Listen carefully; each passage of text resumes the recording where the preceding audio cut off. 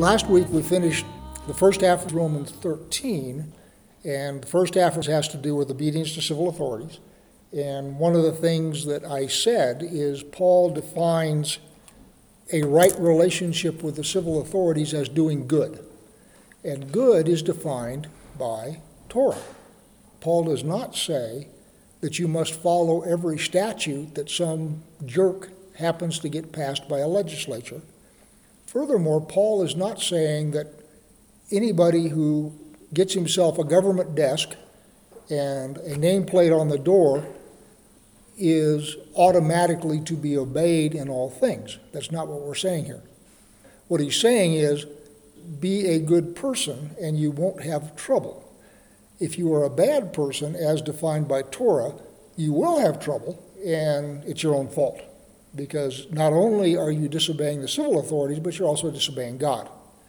So the thing we said is, if you decide not to obey the civil authorities in some law, statute, or decree that you think goes against Torah or exceeds their authority, because we have a written constitution.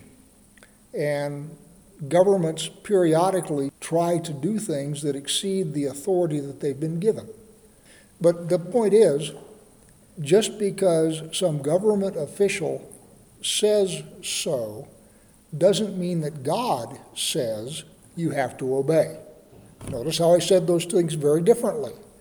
If you choose to disobey the civil authorities because you either A, believe they've exceeded their authority, or they're telling you to do something immoral, you then may have a problem with the civil authorities. In other words, you may get arrested, you may get thrown into jail, you may have all your property seized. All of that kind of stuff may happen to you. That's an exercise of power. But understand that in that process, you are not going against the Word of God, and you're not violating Romans 13. And as I say, much of the Sunday church reads Romans 13 as anybody who sits in a government office behind a desk must be obeyed. Because if you don't, you are going against God. That is nonsense. That is not true. So we're now in Romans 13:8. Owe no one anything except to love each other, for the one who loves another has fulfilled the law. The commandments, you shall not commit adultery, you shall not murder, you shall not steal, you shall not covet, and any other commandment are summed up in this word, you shall love your neighbor as yourself. Love does no wrong to a neighbor. Therefore, love is the fulfilling of the law. Completely agree with that. However, that is again a source of tremendous mischief. Now, first off, stealing, committing adultery, etc. are all defined by Moses as sins.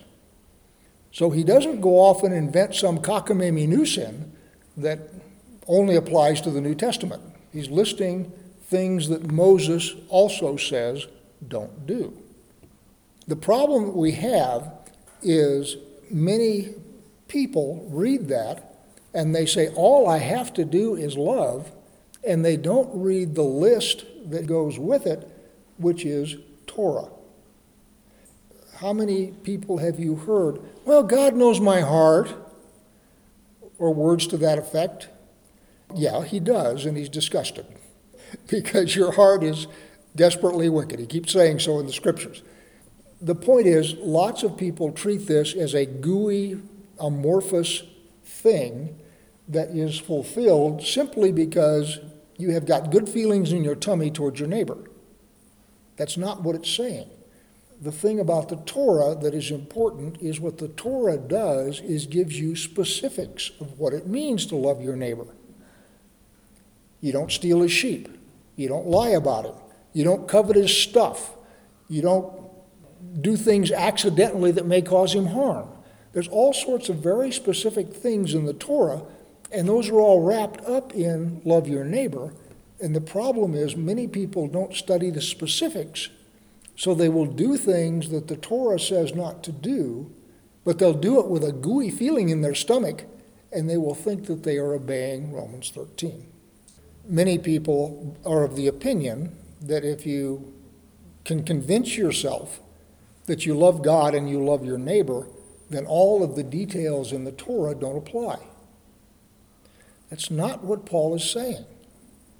what Paul is saying here is he's listing some specifics out of the Torah as poster children, if you will, and he's saying, if you love God and you love your neighbor, you are doing that stuff. In other words, you're not murdering, you're not stealing, you're not committing adultery, you're not coveting. So there's nothing here that abrogates anything in Moses.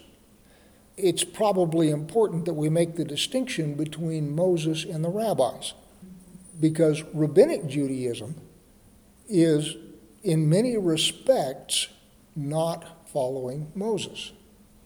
The way I would describe it is, just as many Sunday churches think that this gooey feeling of love absolves them from the Torah, many Jewish churches say, oh, I'm studying Torah, when what they're really studying is Talmud, which in many cases contradicts Torah. Yeshua himself said so. He said, hey, guys, you've got stuff in your traditions and you regard that as equivalent to Scripture, but in that process what you have done is you have nullified the Word of God. So don't get me wrong, I like the rabbis, I study the rabbis. When their teachings are good, I will use their teachings, but they are not, in many cases, strictly following Moses. So what Paul is doing is talking about Moses here. Verse 11, besides this, you know the time, that the hour has come for you to wake from sleep. For salvation is nearer us now than when we first believed. The night is far gone, the day is at hand. So then let us cast off the works of darkness and put on the armor of light. Let us walk properly as in the daytime, not in orgies and drunkenness, not in sexual immorality and sensuality, not in quarreling and jealousy, but put on the Lord Yeshua Messiah and make no provision for the flesh to gratify its desires. Sexual immorality, all those kinds of things are contrary to Moses. So Paul writes this as every preacher for the last 2,000 years has written it. Yeshua could be back any day. You could wake up one morning and find him standing at the foot of your bed. Or words to that effect. So what he's doing is he's saying, you really don't have a lot of time to clean up your act. Because what we do, I do, I don't know about you guys, but when I know that I have a lot of time to get my act together, delay getting it together. It's sort of like when you had a term paper due in school. And they gave you the term paper in February, but it's not due until the end of May. When do you think it gets written? 1 or 2 days before it's due. You have used all of the time up between the time it was assigned and the time it was due doing other stuff that you were more interested in. And Paul is making that same point here. Don't assume that it's going to be 2,000 years. Assume that things are going to happen rapidly and you best be ready. So don't use the time in works of the flesh. Instead, use the time in works of the Spirit. All right, now we come to food. I will start right off and say I have no idea what he's talking about here. I've got some ideas, but I do not have, thus saith the Lord. I'll give you my thoughts. The first thing to understand, remember we started this thing off by saying he's writing a letter to a mixed church. So you've got in there Gentiles who have the Holy Spirit and want to be in the synagogue so they can read the books. You've got in there just standard old plain garden variety curly-cued Jews who don't believe in Yeshua. They're just following as best they can the law of Moses. And you've got proselytes who are Gentiles who are in the process of becoming Jews. And then finally you have Messianic Jews like Paul, who are ethnic Jews but have come to a belief in Messiah. So those are your four groups. And one of the things that we have seen throughout this letter is there seems to be conflict among them. The Gentiles come waltzing in there and say, I've got the Holy Spirit. What's wrong with you guys? How come you don't have the Holy Spirit? I'm better than you are. And of course the Jews say, yeah, come tell me about it, bacon breath. So you have this conflict that's going on within the synagogue. A flashpoint in human existence is food. I was talking to my next door neighbor this afternoon. His wife is a vegetarian. He is not. Of course, we're not. And if you want to know a vegetarian, just wait about 2 minutes and they'll tell you. And they'll tell you why you're wrong for not being one. I mean, some of them are more subtle than that, but they are, as a group, not everyone, but as a group, they are kind of militant about it. I'm a vegetarian because I'm against cruelty. Oh, you're not a vegetarian? You must be a cruel person. I mean, that's the implied catechism there. You go to a Baptist picnic, and you say, sorry, I'm not going to eat the Rice Krispie treats because they're made with pork gelatin, and I'm not going to have a ham sandwich, and I'm certainly not going to have any of the shrimp.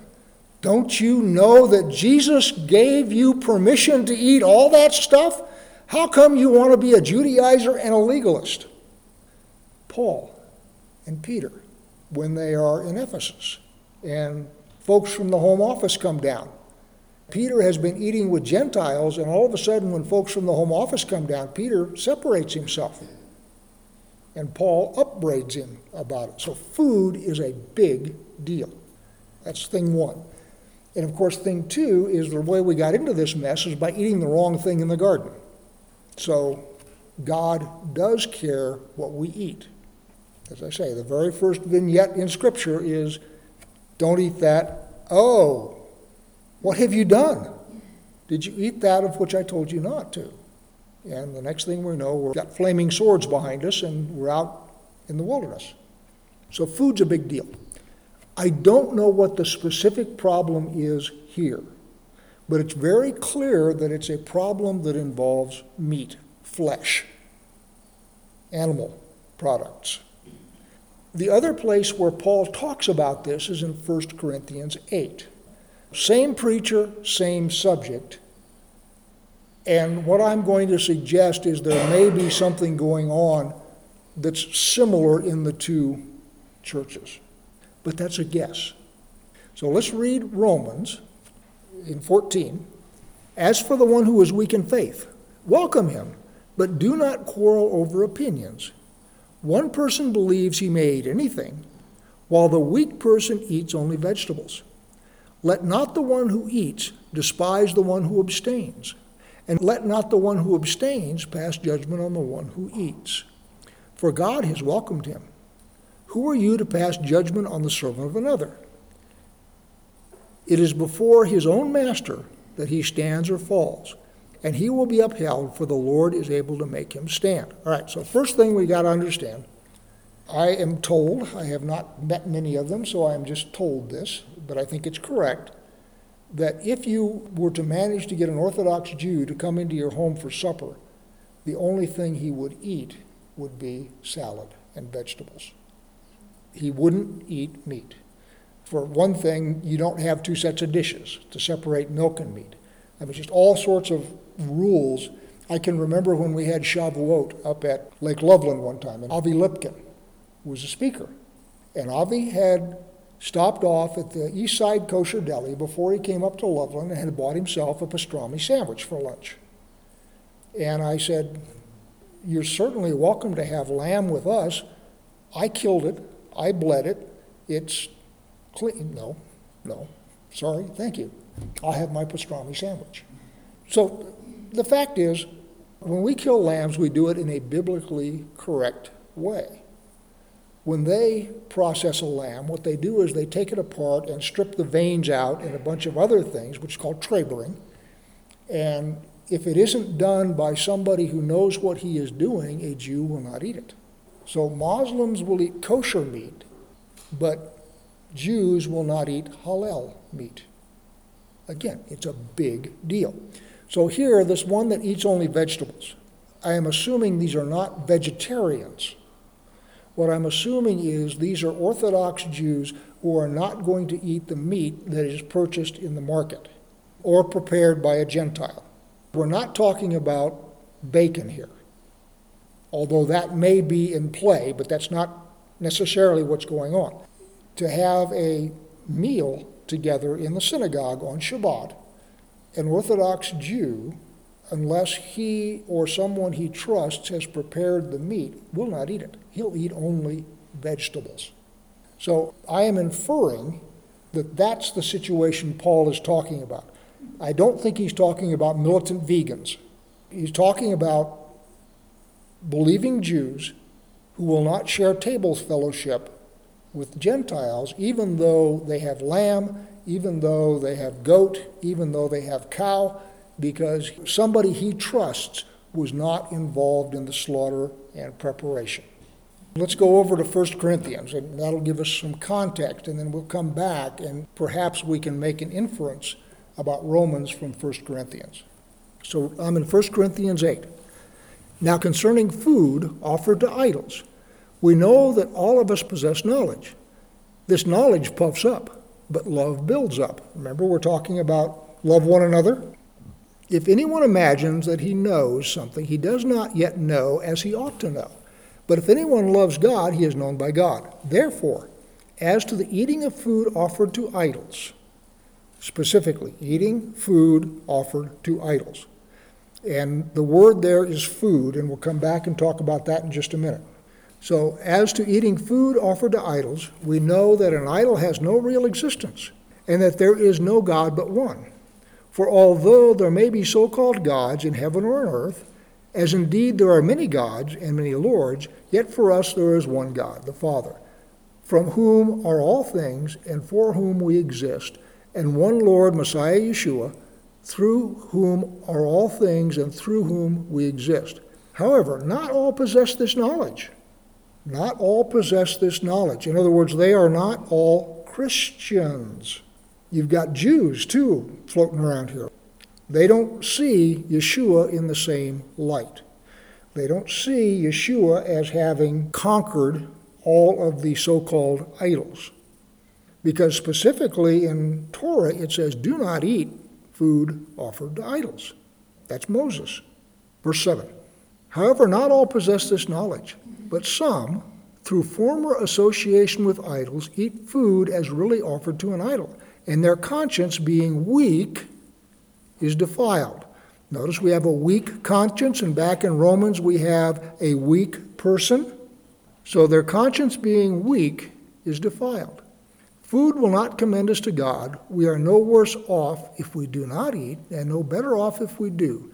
But take care that this right of yours does not somehow become a stumbling block to the weak. For if anyone sees you, who have knowledge, eating in an idol's temple, will he not be encouraged, if his conscience is weak, to eat food offered to idols? And so by your knowledge, this weak person is destroyed, the brother for whom Christ died. Thus sinning against your brother and wounding their conscience, when it is weak, you sin against Christ.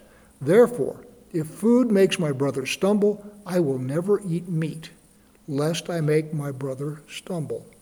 And you all have been through this a number of times, and so the idea is the meat that was offered to idols would show up in the butcher shop later on that day. Paul is talking about food. I'm going to make a leap here. He's writing in Greek and he's writing to Gentiles in Corinth. But Moses specifically says, this shall be food for you. And then he lists the things that we're allowed to eat. Basically, if it chews the cud and splits the hoof, and it's on 4 legs, we can eat it. Certain birds we can eat, certain insects we can eat. A whole bunch of things, to include bats, interestingly enough, we are not to eat.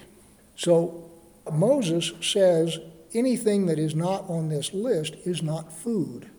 So when Yeshua, for example, is going through the field and they're plucking heads of grain on the Sabbath and they're eating them, and Yeshua talks about being Lord of the Sabbath, it says, thus he declared all foods clean. So what he basically said is food, as described in the Torah, is clean.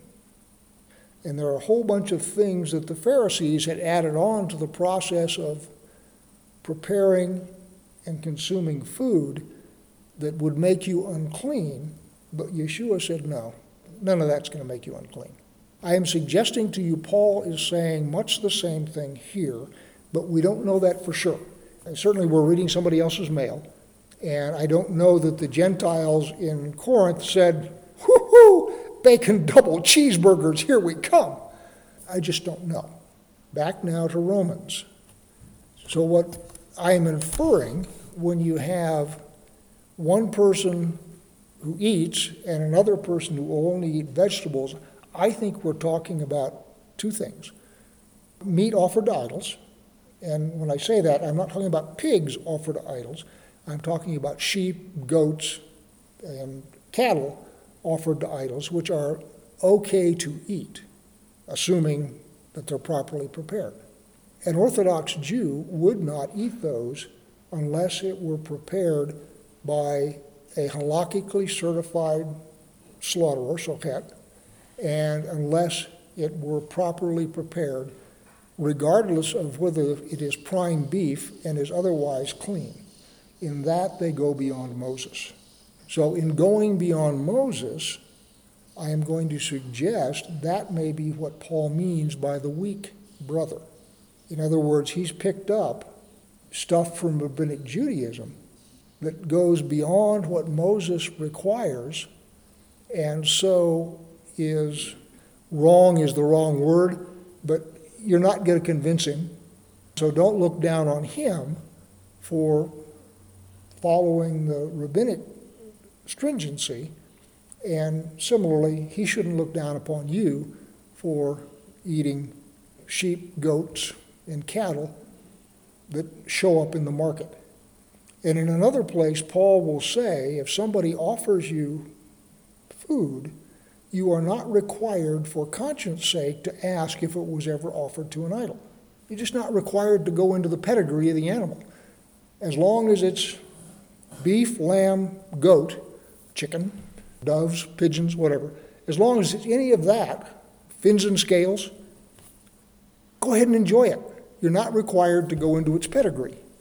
An Orthodox Jew would feel required to go into its pedigree. I think that's what's being talked about here. And that's just bouncing Romans 14 against 1 Corinthians 8. Romans 14 is not as clear as 1 Corinthians 8. So I'm extrapolating from 1 Corinthians 8 on to 14. Verse 5. One person esteems one day as better than another, while another esteems all days alike. Each one should be fully convinced in his own mind. The one who observes the day observes it in honor of the Lord. The one who eats in honor of the Lord, since he gives thanks to God, while the one who abstains in honor of the Lord and gives thanks to God. For none of us lives to himself, and none of us dies to himself. If we live to the Lord. If we die to the Lord. So then, whether we live or whether we die, we are the Lord's. For to this end Messiah died and lived again, that he might be Lord of both, of the dead and of the living. I don't know what esteeming one day better than I have no idea what that means. Although I will tell you, I can see where the Sunday folks would use that as justification for rolling your own Shabbat. I was listening to Ron Dart sometime last week, don't remember when, and he was talking about the Sabbath. And of course, you all have been through Torah a number of times, and you have a feeling for the importance that God puts on Shabbat, to the extent that when his people don't do it, that's one of the factors that gets them sent into exile. Didn't give the land its Sabbaths. Shabbat is a big deal, and it still is as far as I'm concerned, and it certainly still is as far as the Jews are concerned. All of the church at this time was almost exclusively Jewish. If God had wanted to change the Sabbath after the resurrection, he would have said so. And he would have said so directly and clearly, just like he says directly and clearly in the Torah, observe my Shabbats. Shabbat is the seventh day. Remember the Shabbat. Guard the Shabbat. Shabbat's a big deal. He is not subtle at all in the Old Testament about Shabbat. It is God's Shabbat. God's the one that rested, and we get to join him. As big a deal then as Shabbat is and was to the early church, which was all Jewish, it is inconceivable that God would have changed the day in some sort of an obscure little reference about, oh, we held a meeting on the first day of the week. It's such a big deal that if there was a change that had been made and authorized, God would have said through Yeshua, I am changing the Sabbath. I just got raised from the dead on the day after Shabbat, which is the first day of the weeks, the first day of counting the Omer. And because of that, and because I have saved the whole world by my resurrection, the first day of the week is now the Sabbath. If Yeshua had stood up and said that, I'd be right there. He never did. Paul never does. Peter never does. Nobody ever changes the Sabbath. There's no record in the Bible, New Testament, of God through Yeshua, through Paul, through Peter, through John, through Mark, through Matthew, anybody saying, we're changing up the week. The first day is now the Sabbath. It never happens. So to sort of take some obscure reference and say, well, here clearly, that becomes the Sabbath, is erroneous. When it says in verse 5 of Romans 14, one person esteems one day as better than the other, I have no idea what he's talking about. I can think of other things, because I believe it's in Colossians, where you have people coming out of paganism. And pagans have holidays just like the Jews have holidays. And so what he's talking about there is don't let anybody get on your case about observing God's appointed times as opposed to observing the pagan appointed times that you have just come out of.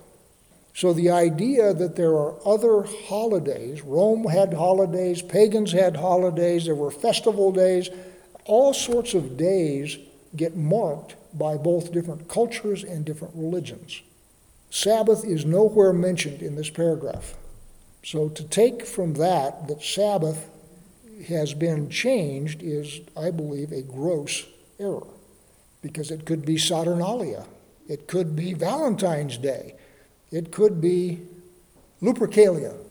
There's all sorts of holidays out there. And I will give you another example.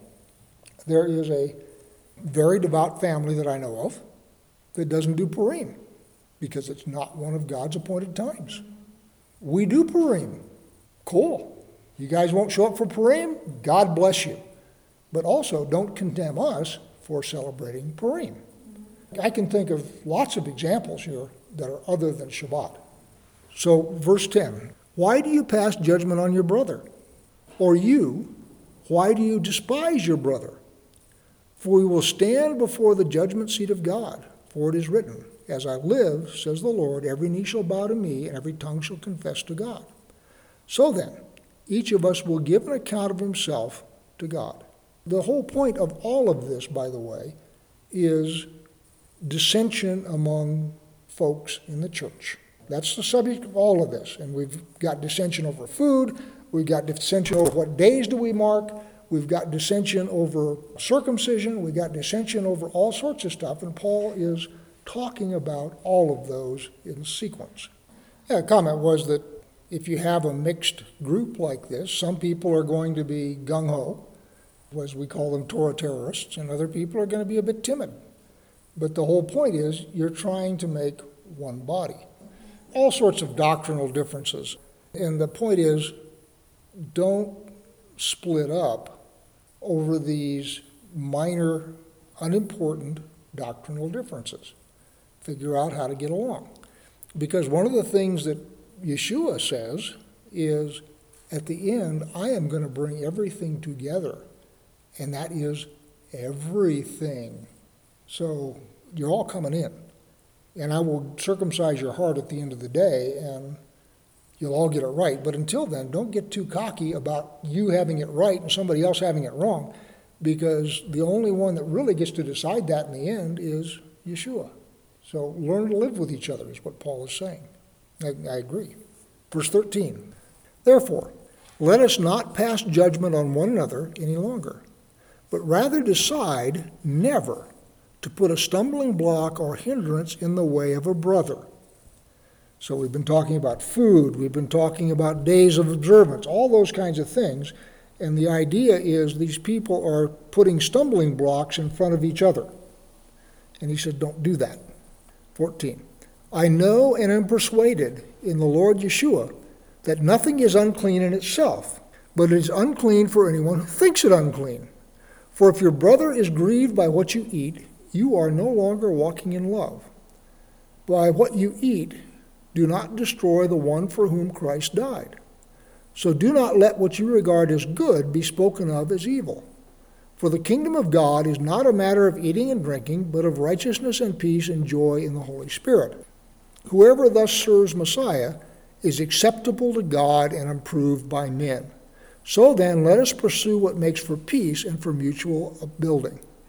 So the idea here is, if I were to show up on Shabbat with a wilted spinach salad with bacon grease and bacon crumbles on the top of it, nobody would eat it, and rightly so. But what would happen then is I would be just all grumpy because nobody would eat my salad. And so I would probably leave. You guys have all given me the cold shoulder. Here I have brought you my famous wilted spinach salad, and you guys, nobody would eat it. I'm going to go find another church, or I'm going to leave the church altogether. And what Paul is saying is these kinds of disputes lead to that. They lead to people being frozen out. They lead to people quarreling with each other, and they lead to people going elsewhere for fellowship. As opposed to building up the body, we wind up with splintering the body. The other thing, by the way, Paul is on a roll about unity. There is a downside to this, the cry bully. In other words, oh, you're eating food sacrificed to idols. Oh, I can't stand it. Oh, you got to stop because you're making me really uncomfortable. So there are people who take this and use it as a method of control and power. And the point I'm making is Paul's emphasis here is on unity and not getting in each other's face about items of dispute. He's not talking here about what I call the cry bully, who tries to control everybody by his weak and timid and easily wounded pride. Okay, that's not what he's talking about here. That is every bit as sinful as the other. It's just not the subject of this letter. So, verse 20. Do not for the sake of food destroy the work of God. Everything is indeed clean, but it is wrong for anyone to make another stumble by what he eats. It is good not to eat meat or drink wine or do anything that causes your brother to stumble. The faith that you have, keep between yourself and God. Blessed is the one who has no reason to pass judgment on himself for what he approves. But whoever has doubts is condemned if he eats, because the eating is not from faith. For whoever does not proceed from faith is sin. So again, the idea is don't coerce your brother into violating his conscience. And that includes don't call your brother a stupid Judaizer or a bacon breath or whatever you want to call him to shame him into your perspective. Each of you do what you're going to do and live together in peace. That's what he's saying. You don't have to eat the bacon salad, and you don't have to talk to him about the bacon salad. And on the other side of that, they don't have to eat your food sacrificed to idols or whatever. The idea here is unity and not causing your brother to stumble, not being a Torah terrorist. Although I don't know that Gentiles, at least at that stage, would have been Torah terrorists. They might have been. Torah terrorism is an old and honored tradition. All right, so that's chapter 14. We'll do 15 and 16 next time, God willing. That should go fairly quickly. And one of the things I will suggest is be thinking about what you would like to do next. את השמיים